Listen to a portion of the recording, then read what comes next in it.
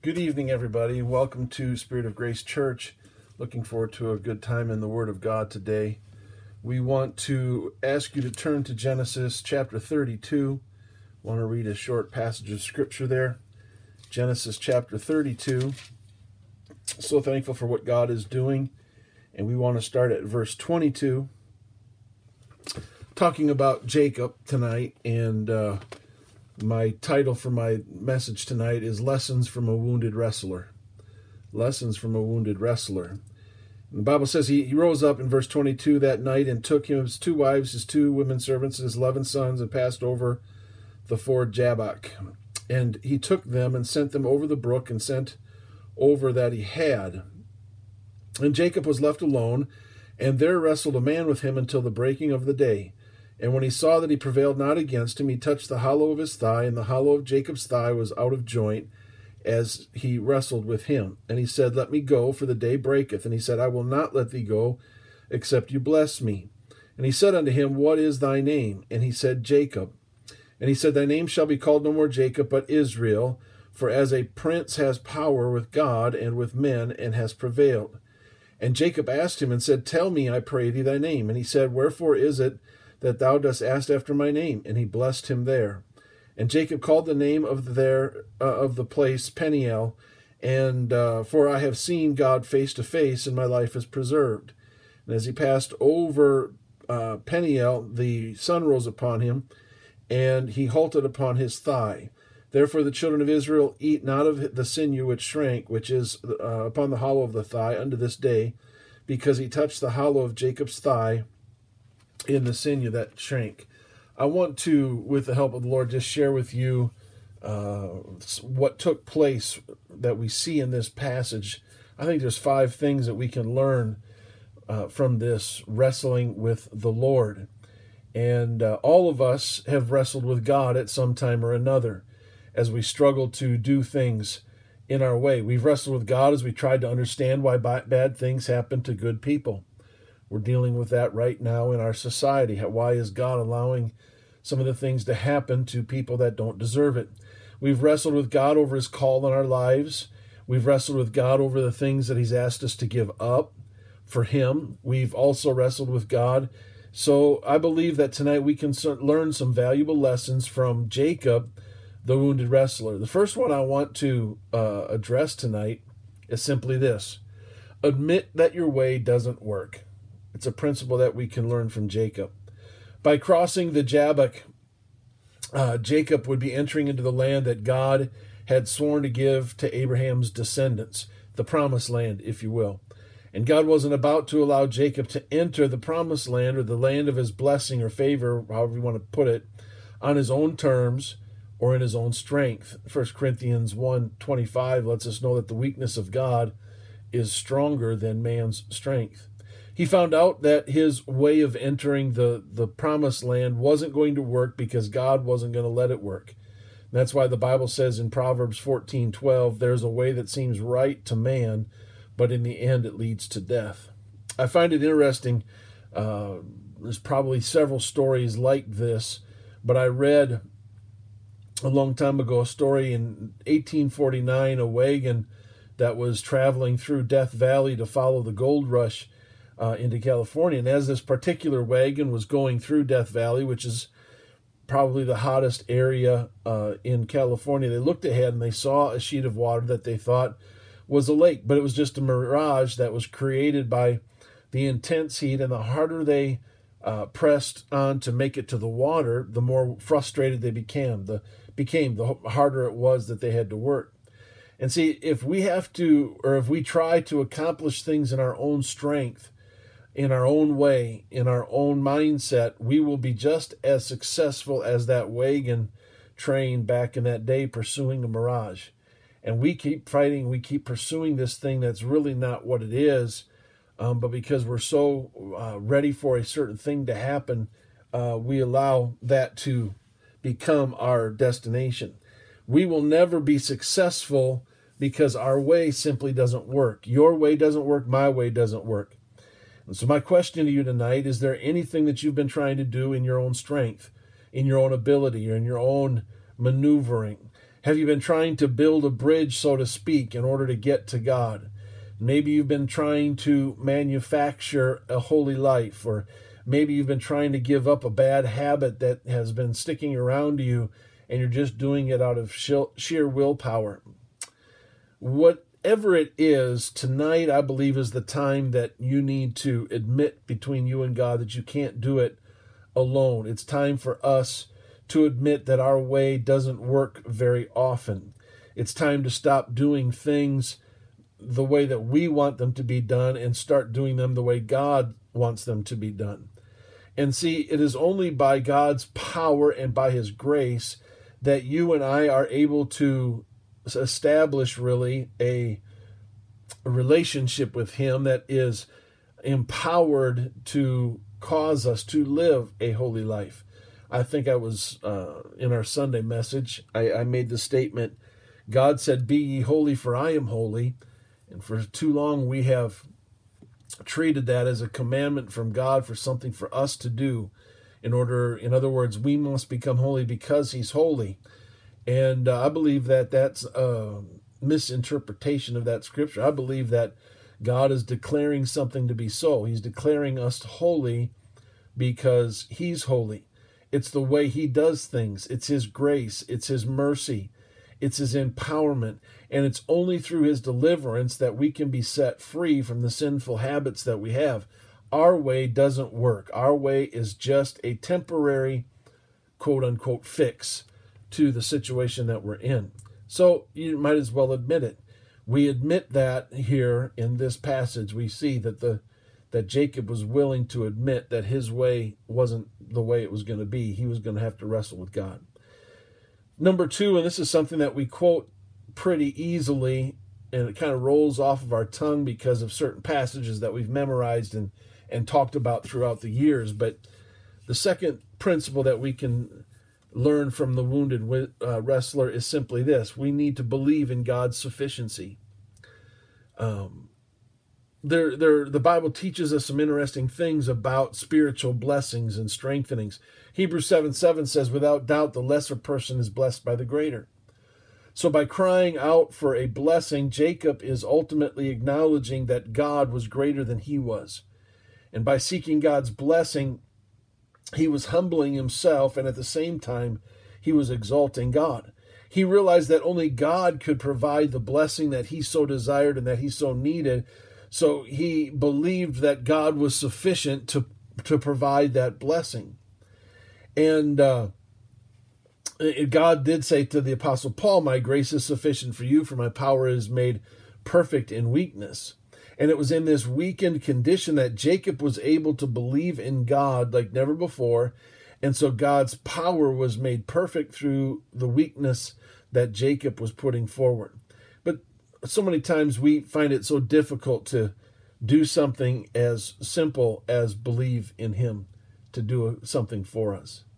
I remember reading, this was several years ago, I read a story, an interesting story about a college student who was, I can't even remember what class, some kind of a speech class, maybe a debate class, and he was asked to prepare a lesson to present to the class the following week. And so he would be graded on creativity and ability to drive home a point in a memorable way. And so the title of his talk was entitled "The Law of the Pendulum."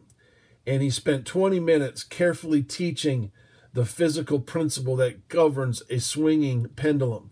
And the law of the pendulum is simply this: a pendulum can never return to a point higher than the point from which it was released. And because of friction and gravity, when the pendulum returns, it will always fall short of the original release point. And so each time it swings, it makes it a little bit less and less of an arc until it is finally at rest, and that point of rest is called the state of equilibrium, where all the forces on the pendulum are equal.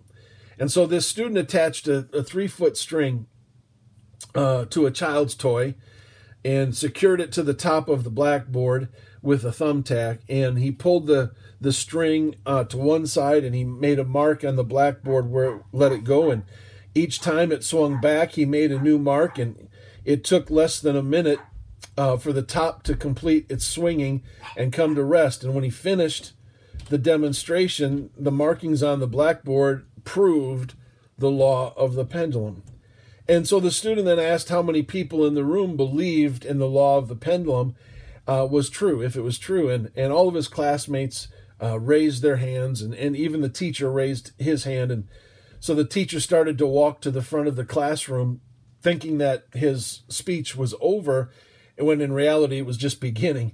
And hanging from the steel beams in the middle of the classroom was a large, crude, but functional pendulum that was made of about 250 pounds of metal weights tied to 4 strands of 500-pound test parachute cord. And so the student invited the instructor to climb up on a table and sit in a chair with the back of his head against the wall. And then the student brought the 250 pounds of metal up to the teacher's nose. And holding this huge pendulum just a fraction of the inch from the teacher's face, the student once again explained the law of the pendulum that he had moments before been applauded with. And he said this: if the law of the pendulum is true, then when I release this mass of metal, it will swing across the room and it will return short of its release point. Your nose will be in no danger. And so after the final statement of that law, the student looked at his teacher in the eye and said, "Sir, do you believe this law is true?" And there was a long pause, and huge beads of sweat formed on his upper lip. And then he weakly nodded and whispered, "Yes." The student then released the pendulum, and it made a swishing sound as it arced across the room and got to the far end of the string, and it paused momentarily and then started back towards the teacher. And the student later testified that he had never seen a man move so quickly in all of his life, as the teacher literally dove from the table. You see, it was easy for this teacher to believe in the law of the pendulum when it was all theoretical. But when it became practical and a force of reality, he wasn't as apt to trust that law. You see, it's easy for us to believe in God's sufficiency in church on Sunday or in a Bible study. But in the real world, when our lives are on the line, too many of us demonstrate what this teacher demonstrated, and that is that our belief is only theoretical. We've got to believe that God's sufficiency is incredible. And so your way doesn't work. That's the first principle. So admit it. God is sufficient. You might as well believe it and act it out. And when we do that, we'll see God begin to do some amazing things. And I believe that God sometimes puts us to the test, just like that student put the teacher to the test, not to challenge our wisdom or our understanding. He tests us so that we can see for ourselves what principle we take that we're living in the real world with, or which principles we're just operating in the theoretical, the iCloud concept. And I believe that God wants us to understand that He is all sufficient, and He is going to take care of each one of us. Number 3, confess your own sinfulness. So, see, Jacob demonstrated his belief in the sufficiency of God by asking him for a blessing, but God first insisted that Jacob tell him his name, almost ignored the request for the blessing, and went just right to asking Jacob his name. And the question is, well, why did God ask him what his name was? Didn't God already know who Jacob was? Of course he knew who Jacob was, but the name of Jacob means supplanter, which is one who displaces another deceitfully. And that is exactly what Jacob did by tricking his brother out of the birthright and stealing the blessing from Isaac to supposedly the oldest son, but it was actually Jacob the younger. So by speaking his name Jacob, he was ultimately really confessing his true nature, because in Bible days, names meant everything about that person. And so Jacob, by just declaring I'm Jacob, he is declaring I am a supplanter, I am deceitful. So he's really confessing his true nature to God. And from this we learn the principle that God will not totally bless us unless we first confess our sin. John taught this truth in 1 John chapter 1, verse 9, when he said, if we confess our sins, he is faithful and just to forgive us our sin and to purify us from all unrighteousness. And the psalmist experienced this when he wrote in Psalm 32:5, then I acknowledged my sin to you and did not cover up my iniquity. I said, I will confess my transgression to the Lord, and you forgave the guilt of my sin.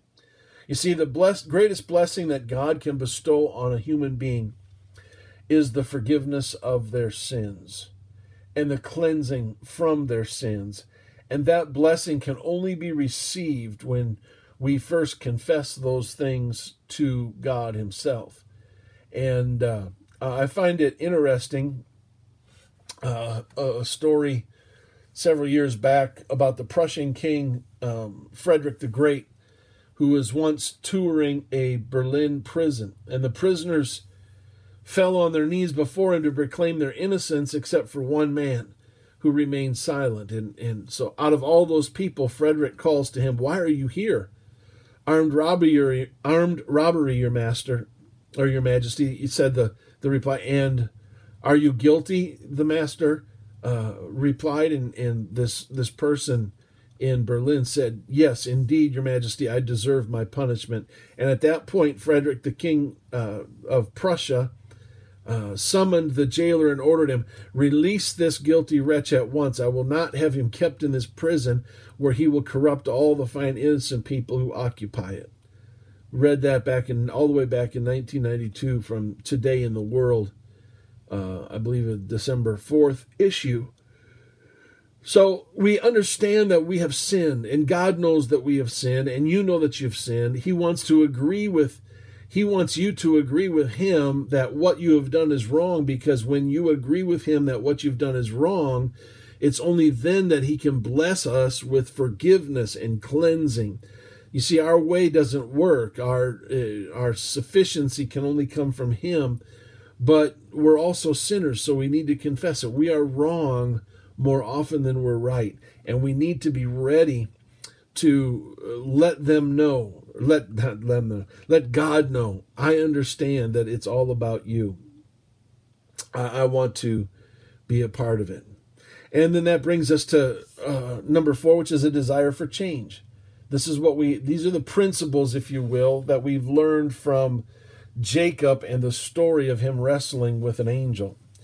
As soon as Jacob spoke his name and thereby confessed his sin by just declaring who he was and what his name meant by being Jacob, the supplanter or deceiver. And so immediately as he does that, God changes his name. Now, for you and I, our names sometimes have meaning, sometimes don't. But to the Hebrew, a name was spoken over you and defined or framed in, if you will, your character or your nature. And as we have seen with Jacob, his name certainly reflected his nature or the state of his heart. By changing Jacob's name, God is showing that he had changed Jacob's heart. And we must go beyond merely confessing our sinful heart and our desire to change and have a holy heart. And did you ever wonder why we are baptized into the name of Jesus at water baptism, that like as Christ raised dead from the glory of God, that he also should raise us up and we can walk in newness of life? It's important to understand the reason why they put that in there. And that is they understood the concept that we must step out of just asking or confessing our sinful nature, but God will change our name, thus change the desire of our heart, thus make us holy. In the book of Ezekiel, God promised to change our hearts when he said, I will give you a new heart and put a new spirit in you. But we must desire that change of heart. God's not going to force it, but we have to have it like the way David did when he prayed. He said, create in me a pure heart, O God, and renew a steadfast spirit within me. And then in verse 10 of Psalm 51, we see that prayer, that exhortation, if you will, which has become a heartbeat of my prayer. Create in me a clean heart, renew in me a right spirit. If there be any unclean thing, wash me and cleanse me with the washing of water by the word. And that's a principle that we learn here. Like Jacob, we must come to God with a genuine desire to be transformed. I find it interesting, and I'm sharing with you some stories that I've read over the years. This is another one of a story that I read. His name is Jerry Clower, and he tells of a sheltered man who came to the city for the very first time. And in the lobby of this beautiful hotel, he stared at all these incredible machines which kept open and closing. He was amazed at what took place right before his eyes. 2 men entered the machine dressed in suits, and when the doors opened, 3 men came out in shorts. 1 man got in with 3 suitcases and was completely gone when the doors opened again. The excitement of this machine got the best of this man when an old and wrinkled lady walked into the machine and shut the doors, and then just a few minutes later, a gorgeous young lady exited from the time machine. He couldn't contain himself any longer. He yelled across the lobby to his son, "Boy, go get your mom." You see, it's always easy to see the transformation that needs to take place in the lives of others, but we don't like to see or want to see the transformation that needs to take place in our lives. It doesn't matter how long you live for God. There's always going to be things that need to be adjusted, tweaked, things that need to be knocked off, things that needed to be added, things that need to be readjusted, things that need to be changed. And we would do well to receive the change and embrace the change instead of constantly fighting against the change. I believe that once God changed Jacob's name from Jacob to Israel, the way Israel carried himself from that point forward was probably incredible. Because it's not always easy to see the transformation that needs to take place in others, but we don't like to see what has to happen in our own hearts. Excuse me. And I believe that we shy away when God tries to change us, because when God tries to change us, it's a little bit uncomfortable. When the Lord changed Jacob's name to Israel, there was not only a physical shift, but there was a spiritual dynamic that shifted at that point in time and totally rearranged the future, really, of the world. There was a man one time who worked with children that lived in sewers somewhere in South America, and he would used to go down into the sewers and try to help the kids who were living there. And I can't imagine being one of those children, virtually blind through living in the darkness of the underground, filthy through living through the sewage of the thousands of homes around, and maybe this man offers you a chance to leave. You jump at the opportunity, and as he leads you out, as your eyes become accustomed to the light at the end of the tunnel, you see the state that you're in. You start recognizing all of the shortcomings, and you start to see the excitement or the filth of the sewer. You're excited to come out of the sewer, but you recognize when you come out, the light shines and you see all of the sewer over you. And no matter how hard you try to get it off, its stains will not go away. And of course, the nearer you get to the light coming in from the entrance of the tunnel, the dirtier that you appear. And so naturally you would shy away from ever coming out of the sewer until you were fit to be presented to the whole church or the whole body of people that were there. And because I'm sure that this man understood he was going to get ridicule. And because I'm sure that he knew that by coming out in this manner of children's, lack of a better term, abuse, it's inevitable that you're going to be made aware of your own sickness, your own filth. For some of those children, the desire to be set free and transformed is overcome by their desire to cover up their filth, and so they go back. But for those few, they step out into the light light fully of the day, and explain their filth so that they can begin to be transformed. And so my question to you tonight is, which child are you? Your way doesn't work. We talked about that. Your music and or field broadcasters are doing the same thing and trying to expose the filth until they can be transformed. Which eyes are you looking through? Which child are you? Are you the one that cowers back in the midst of your darkness instead of stepping into that light because you're wanting to figure out how to get clean because the law of God has shown you how dirty you are and the things of God, how dirty you are? Is there that moment in your life where you said, there's just no way God can do anything for me? And because you have now recognized how filthy you really are, you have shied away from the presence of God or the things of God because in your mind nothing can work. My friend, tonight I'm here to tell you, learn from this wounded wrestler. God can change everything. He can change your heart. He can change your desire. He can change.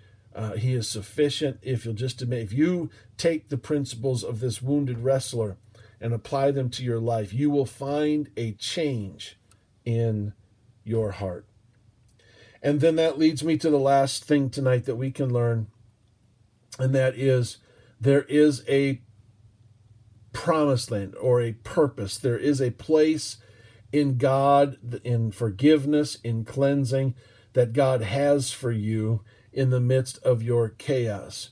Jacob was now humbled and he was weakened in himself, and Jacob could enter into the promised land simply because he was strong in faith. In this passage, Jacob began in the darkness of night.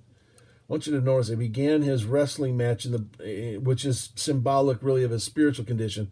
But after his encounter with God, the sun rises above him, and he comes from the darkness into the light, which I think Simon Peter may have been referencing some of this back in the day, that when Jacob came out of his wrestling match in the breaking of the day, he was changed and transformed. 1 Peter 2:9 says, he called us out of darkness into his marvelous light. Then again in Colossians 1:13, for he has rescued us from the dominion of darkness and brought us into the kingdom of the Son he loves, in whom we have redemption, the forgiveness of sins. So tonight I want to just remind you, like Jacob, we can pass from the kingdom of darkness into the kingdom of light simply because the grace of God has opened unto us the entrance into the promised land of forgiving and cleansing. And we read this in this wrestling match. We read how that Jacob has begun to fight. He's recognized his shortcoming. He's declared himself to be unclean, so to speak. And then God begins to do a work in him. I believe that God has a place in the overall scheme of Christianity. Let me put it to you that way. In the kingdom of God. Even more so than just being right and perfect. That God wants us to understand these principles as we have laid them out in this lesson from the wounded wrestler. You know, we read the wrestling of Jacob and we recognize that his hip is put out, his name is changed. Things happen in that moment of time with God that sometimes we don't even want to recognize in our own lives. Most of us don't want to wrestle with God. We just want God to do everything. The flip side is we don't realize we're wrestling with God because we're so in tune to what we're trying to accomplish in our own lives. So there's a balance there that has to happen.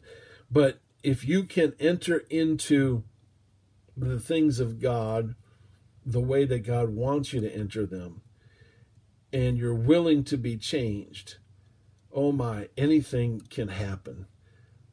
lives can be transformed through you. You'll never enter your own way. You'll never enter in your own power. You'll never enter in your own condition, because our condition is sinful. But you can enter if you're willing to be changed. If you're willing to recognize, like Jacob recognized of old, that you can't do it your way. It didn't make sense to do it his way. It only made sense once God stepped in. You can't enter into a relationship with God or even a wrestling match with God in your own power unless he draws you into it. When he draws us, which he's the author and the finisher of our faith according to Scripture, he's the one that's pulling on our heartstrings. Your way doesn't work, so admit it. God truly is sufficient, so believe it. We are messed up people, just like Jacob was. And yet, we should confess it to him. And we should begin to desire the things of God. There is something that sticks out to me in the book of Hebrews, where it says that Abraham went to find a city whose builder and maker was God. That has a lot of correlation to these principles that we learn with the wounded wrestler.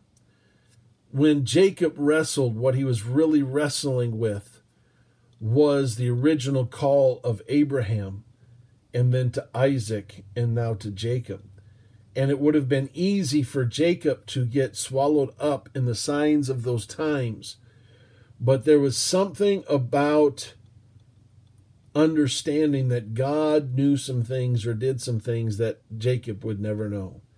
And so we talked about it tonight. He took him, and he recognized that his way doesn't work.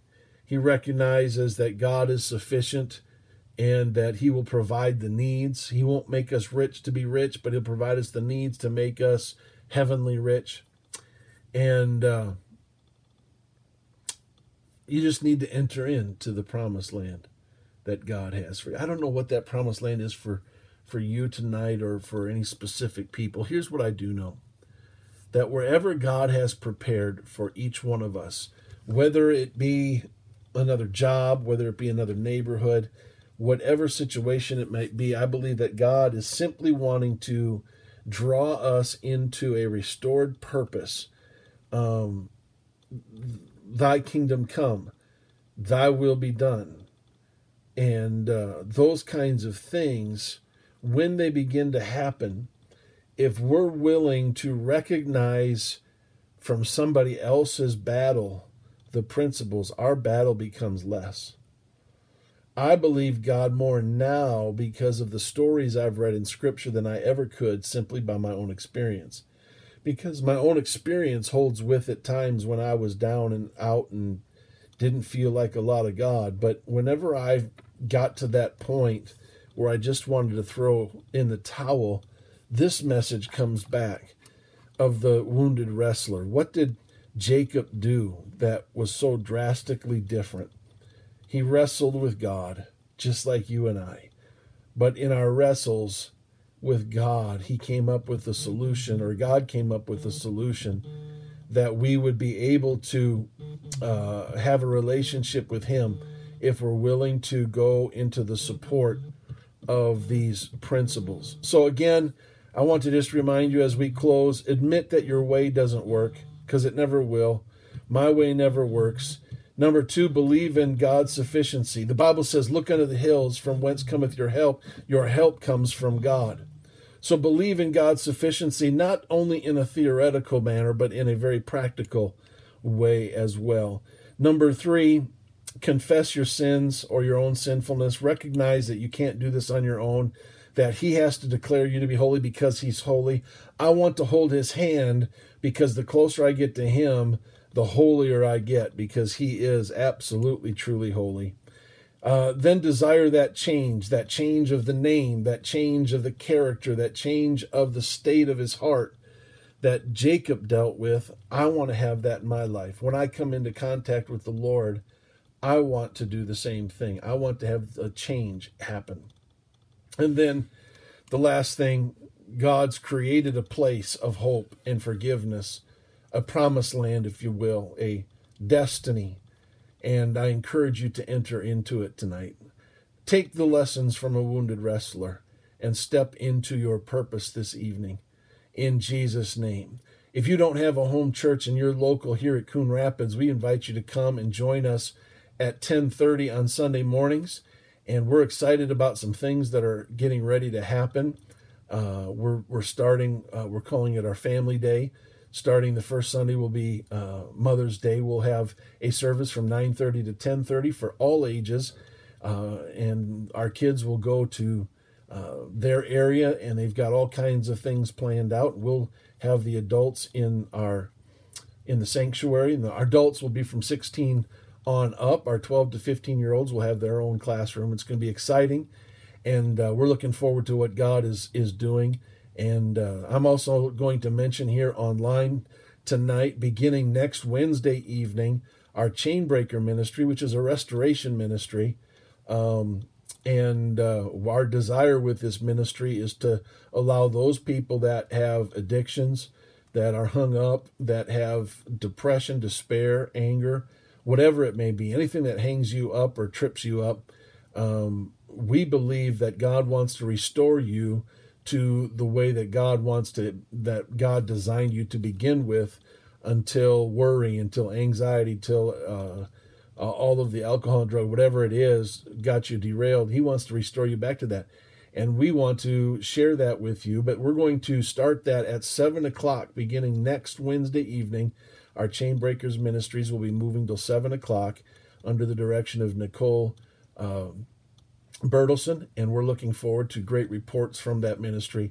We love you also very much. We hope to see you, should God tarry, this coming Sunday. In Jesus' name, have a great, great week.